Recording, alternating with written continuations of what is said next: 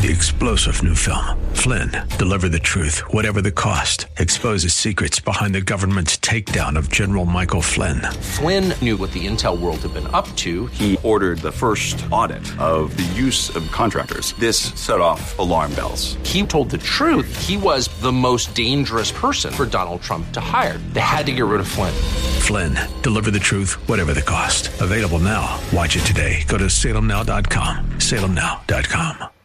To be sure, there are delights to worshiping, but there are dangers as well, which we'll talk about coming up next here on Truth for Today with Pastor Phil Howard.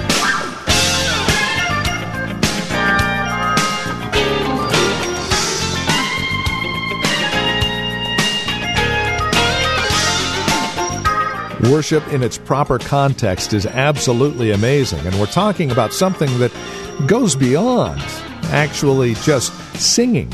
It's our whole lives, as Paul tells us in Romans chapter 12. But there are dangers as well, and that's what we'll talk about in the next couple of programs here on Truth for Today with Pastor Phil Howard from Valley Bible Church in Hercules. Worship, its danger, and its delights. Here's Pastor Phil with more on today's broadcast of Truth for Today. Look at Matthew 4. Satan comes and tempts Christ. And he says in verse 9, after showing him all the kingdoms of this world and their splendor, all this I will give you, he said, if you will bow down and worship me. Jesus said to him, away from me, Satan, for it is written, worship the Lord your God and serve him only. It was Chesterton who said, when a man walks away from the worship of God, it's not that he stops worshiping, it's that he will now worship anything. If God is not the object of your worship, you won't find it insane to worship an animal, to worship money, a relationship, kiss a snake. If you follow Romans 1 and the idolatry there, to kiss a piece of stone and to spend all day Sunday shining your idol called a car. You'll worship something. But he said, thou shalt, the Son of God said, there is no other option for me as the Son but to worship the Father. Now look in chapter 15 when he's talking to hypocritical religionists. Hypocrites go to church. And it's a good place. They might be able to be saved. They never get saved at a parking lot. They get saved being around people who are saved, right? So if you're a hypocrite, we're glad to have you. And I just pray that you'll come to Christ. Watch what he says. In verse 7, he was taking on the sin of when your mother and father need help, and you say, no, my money's dedicated to the temple, and he's exposing that sin. And so then he says, verse 7, you hypocrites. Isaiah was right when he prophesied about you. These people honor me with their lips, but their hearts are far from me. They worship me in vain. Their teachings are but rules taught by men. So to honor God was to worship God, and he warns of this horrendous possibility of church folks, that you could be doing externalities without heart engagement.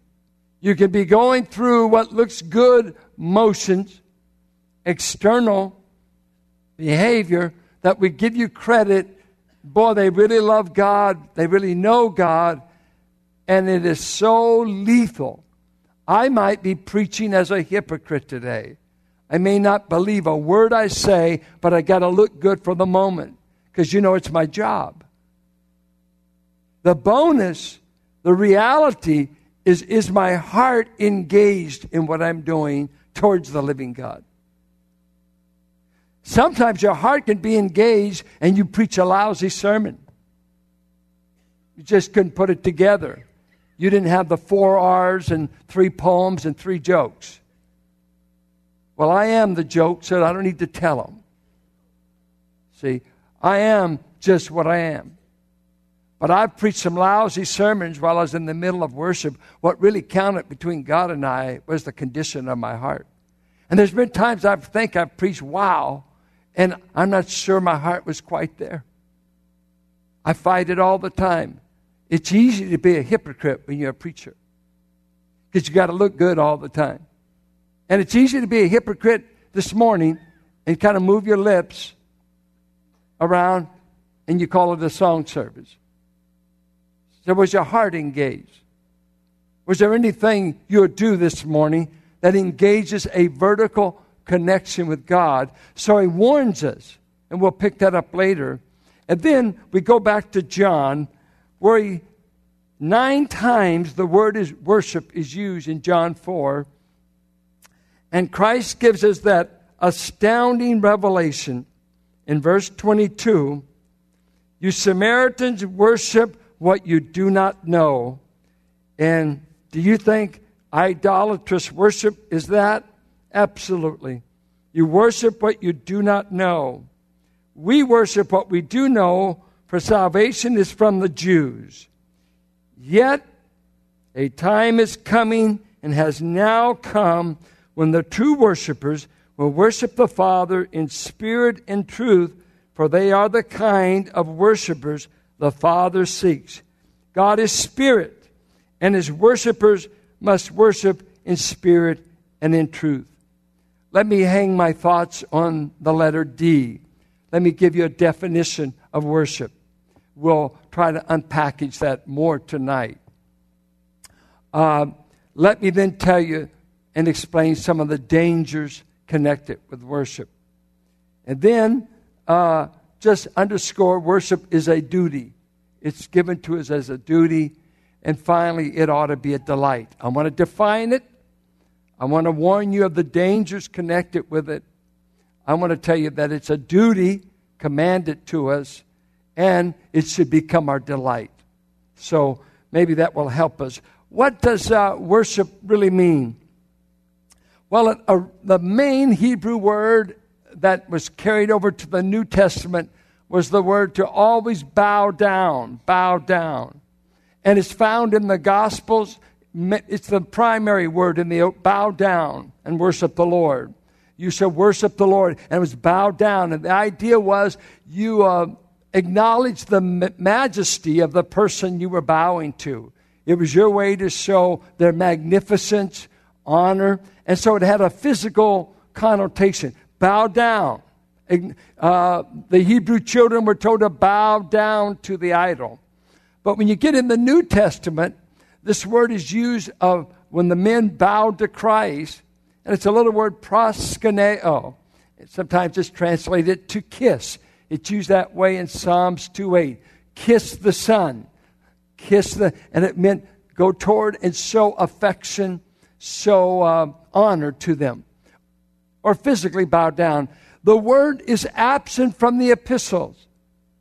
It's not used that way of worship. It's used in Revelation when the elders are bowing down. It's used when they bowed to Christ. But in the epistles, it goes away. And why? Because worship is going to turn from externalities to an inward connection with God. Worship has the concept of awe. I don't say things are awesome unless I'm talking about God. And that was an awesome hamburger. Oh, baloney. Never ate an awesome hamburger in my life. Man, that was awesome. See, it used to be only of God. But we've cheapened holy language. Don't be saying to a person, well, praise the Lord. Cut out religious cliches. It's easy for us in the church to do it. It becomes taking God's name in vain. But it meant awe, adoration, acknowledgement of. And if you can just say A, you can get it. It's taken from the Hebrew word kavod, and what it meant is our God is of substance. He's weighty. When they talked to Belshazzar at the feast, he said, thou art weighed and found in Hebrew, found light. Not Bud Light, you're found light. There's no substance to you, Belshazzar. Our God will break the scale. There's no scale that can heavy him. He's got too much substance. He is weighty. He is to be feared. He is to be revered. You're not dealing with light stuff here. He's heavy. And we use that as a vernacular. Man, that's heavy. And we're saying, I don't understand. It's beyond me. And you've gone to multiplication. But when God, He is weighty. You can't contain the full of what He is. Kavod. It came to be used not only of what one was internally, it became used of how they manifested themselves. Their effulgence, their glory would be the word. So when God manifests Himself at Sinai, when God would shine, when God would make a mountain move, or lightning and thunder, He was showing His glory, His substance, His power to His creatures. One of the ways He says God gets glory is when His creatures acknowledge what He is. We call it praise. You are great in power. If you said that, that's praise.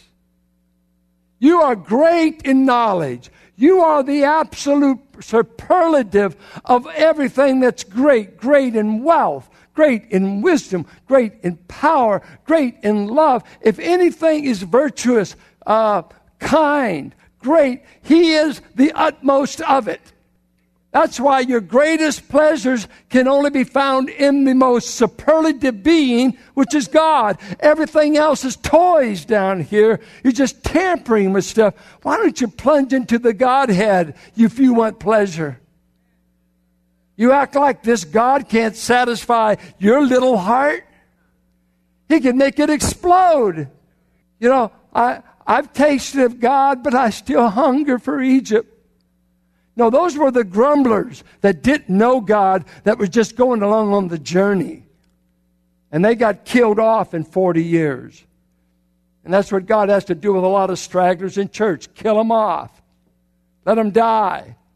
Those who know God don't want the leaking garlic of an old life. They've tasted of something better. And so when you talk about define God, let me just give you something. I looked up a worship guy that teaches music, and he did a little thing on how God is worshiped, and he just came up with 50 ways in the Psalms. Let me ask you this. As I read this list, tell me if you did, as I read the list, and if you did it today, raise your hand at that point. They worship. How many worship today? Wow, better than I thought. Good. I was totally mad at you. 2, praise. Did you say anything about God in your heart? That was 2 of Him. Exult in, extol, magnify, thank, love, rejoice, glorify, exalt, serve, stand in awe, fear, bless, shout for joy. Calvin's the only one that does this in our church. A few of our black folks. May their tribe multiply. I mean, most boring churches I've gone to are conservative. You're a boring bunch to preach to if you're a straight conservative. Because God is only to be taken seriously. Well, why did He say shout? For joy. He didn't just say shout. You do that with your wife. This is for joy. Now, if one person does that, I'd have them sit down and say, Kevin, be quiet. They're not with it. This isn't the right place. But wouldn't it be something if we had times when the congregation said the only place we could take how we feel about a God we're extolling and exulting in and getting a grasp on is, I just want to shout for joy. He is great and mighty. Is that biblical? Is that too emotional? Come here. Somebody fix me. Fix me. Is it all right? Am I backwards? Yeah, it's not like whipped up. Because we're going to get to that. I'm not there. I'm warming up. I'm just talking. Don't rush out. Lock the doors. No. Delight in. Clap your hands before. Psalms 47:1. It's okay to clap hands in church. We don't do it like at the theater, a great performance. We clap because most folks quit saying amen. So clapping replaced. I started to close the church down over in the other building when you started clapping. And some came to me, they were offended. And I finally figured it out. Someone said, don't make us stop. We're afraid to say amen, but we'll clap. I said, any response is better than none. Behold the beauty. Lift up hands to. Does this make you charismatic? Or does this make you Psalms? The charismatics are just more obedient. You said on yours sometimes. Make a joyful noise to. Hold on. Ascribe to. Pray to. Cry out to. I had some folks get mad at a public prayer meeting we had here because a man was broken and he cried out too loud. They said, we won't come back if people can pray out that loud. I said, would you be better that they not pray out? Absolutely. They're not here. Sacrifice to. Bow down before. Some people tell me, sometimes I just want to get on my knees in the service. My daughter's always saying that. Why don't we get on our knees when God works among us? I don't know. We just don't do that. We don't. Why don't we? It's hard on old knees. Well, bring a pillow. In our prayer thing downstairs, we got pillows to pray on. And the only fights we have in there is who gets the pillow. Taste and see. Vow, meditate. There's 50. I can't go through all of them. Hey, God says, respond to me somehow. And he never, not one of these things did he say stare. Now, there's places he says be quiet. But if we all came in here, we couldn't sing. If we all said, I've taken a vow of silence. Well, do that at home.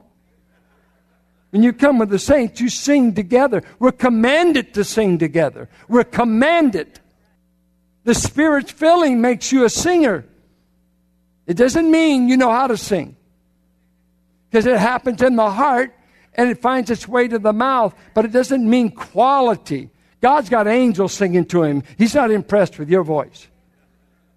He's impressed with the attitude by which we sing. What is doing it? Are we singing unto God a new song? A song of praise. It is biblical to be a singing Christian. Well, let's go away from definition. I'm coming back to it tonight, and I'm going to explain to you things that you can say about God. Let's talk about the dangers to worship.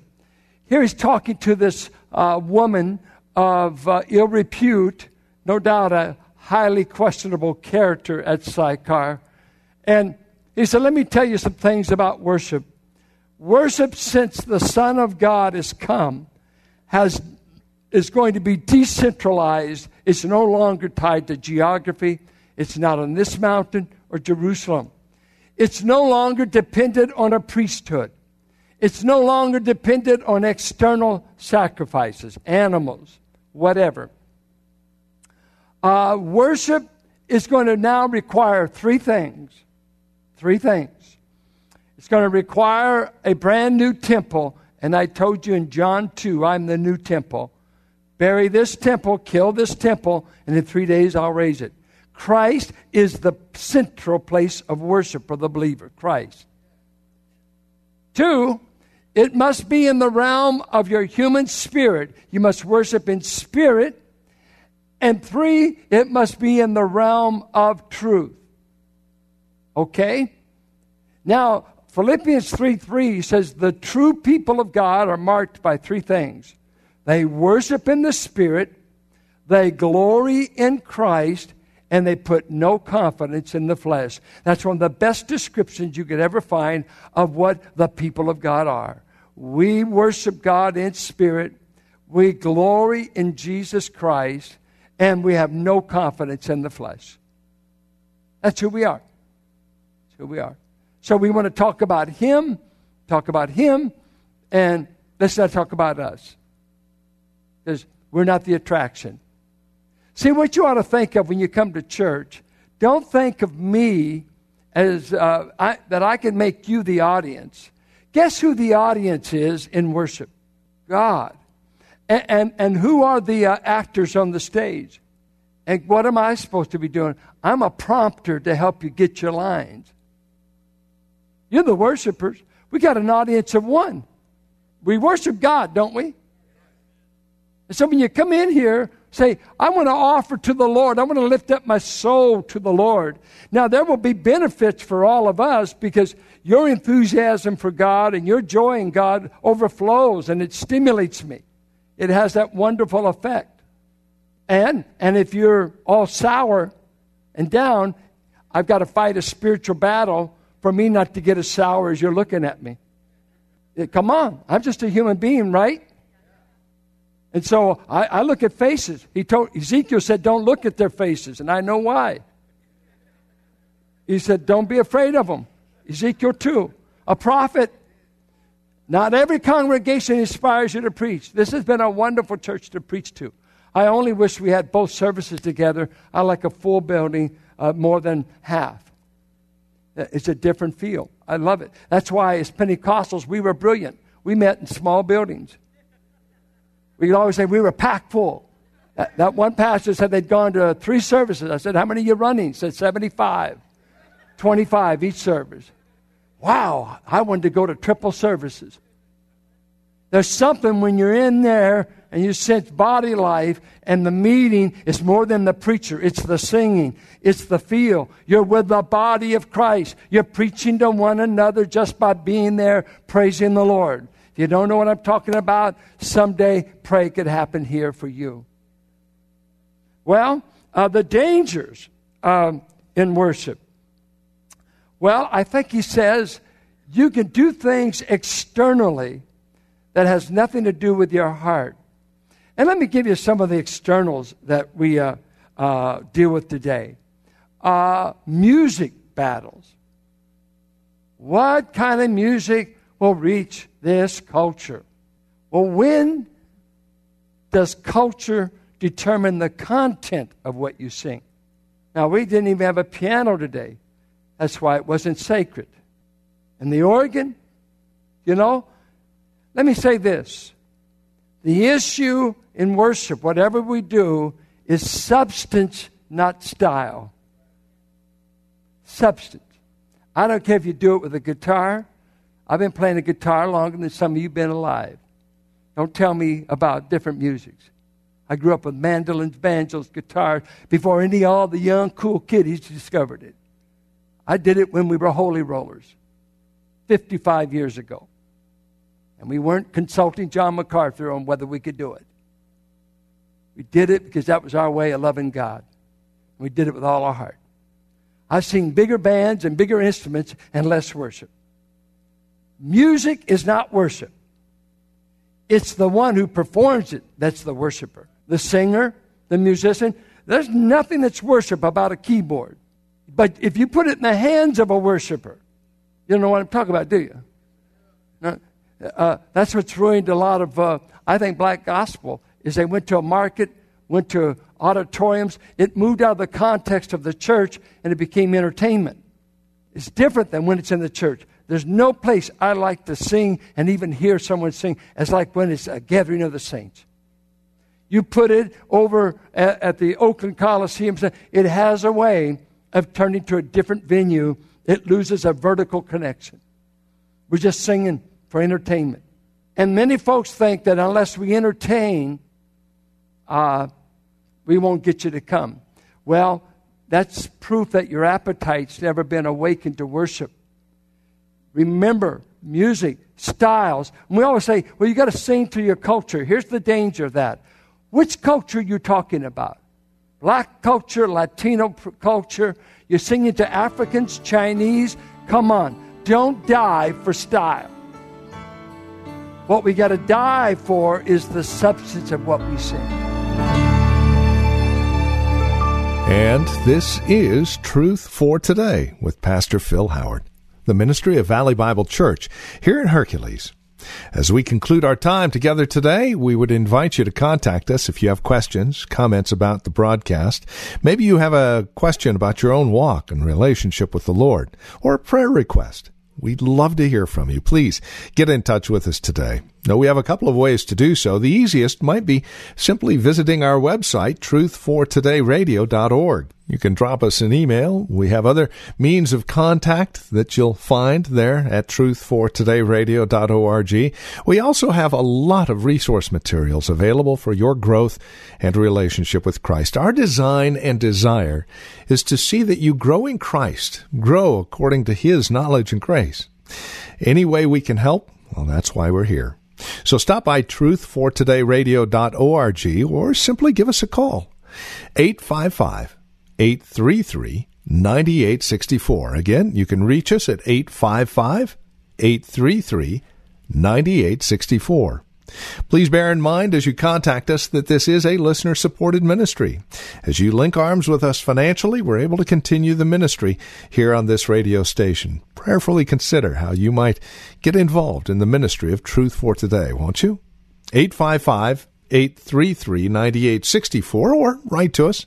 Our address is 1511 M. Sycamore Avenue, Suite 278, Hercules, California. The zip code is 94547. And that website, once again, truthfortodayradio.org.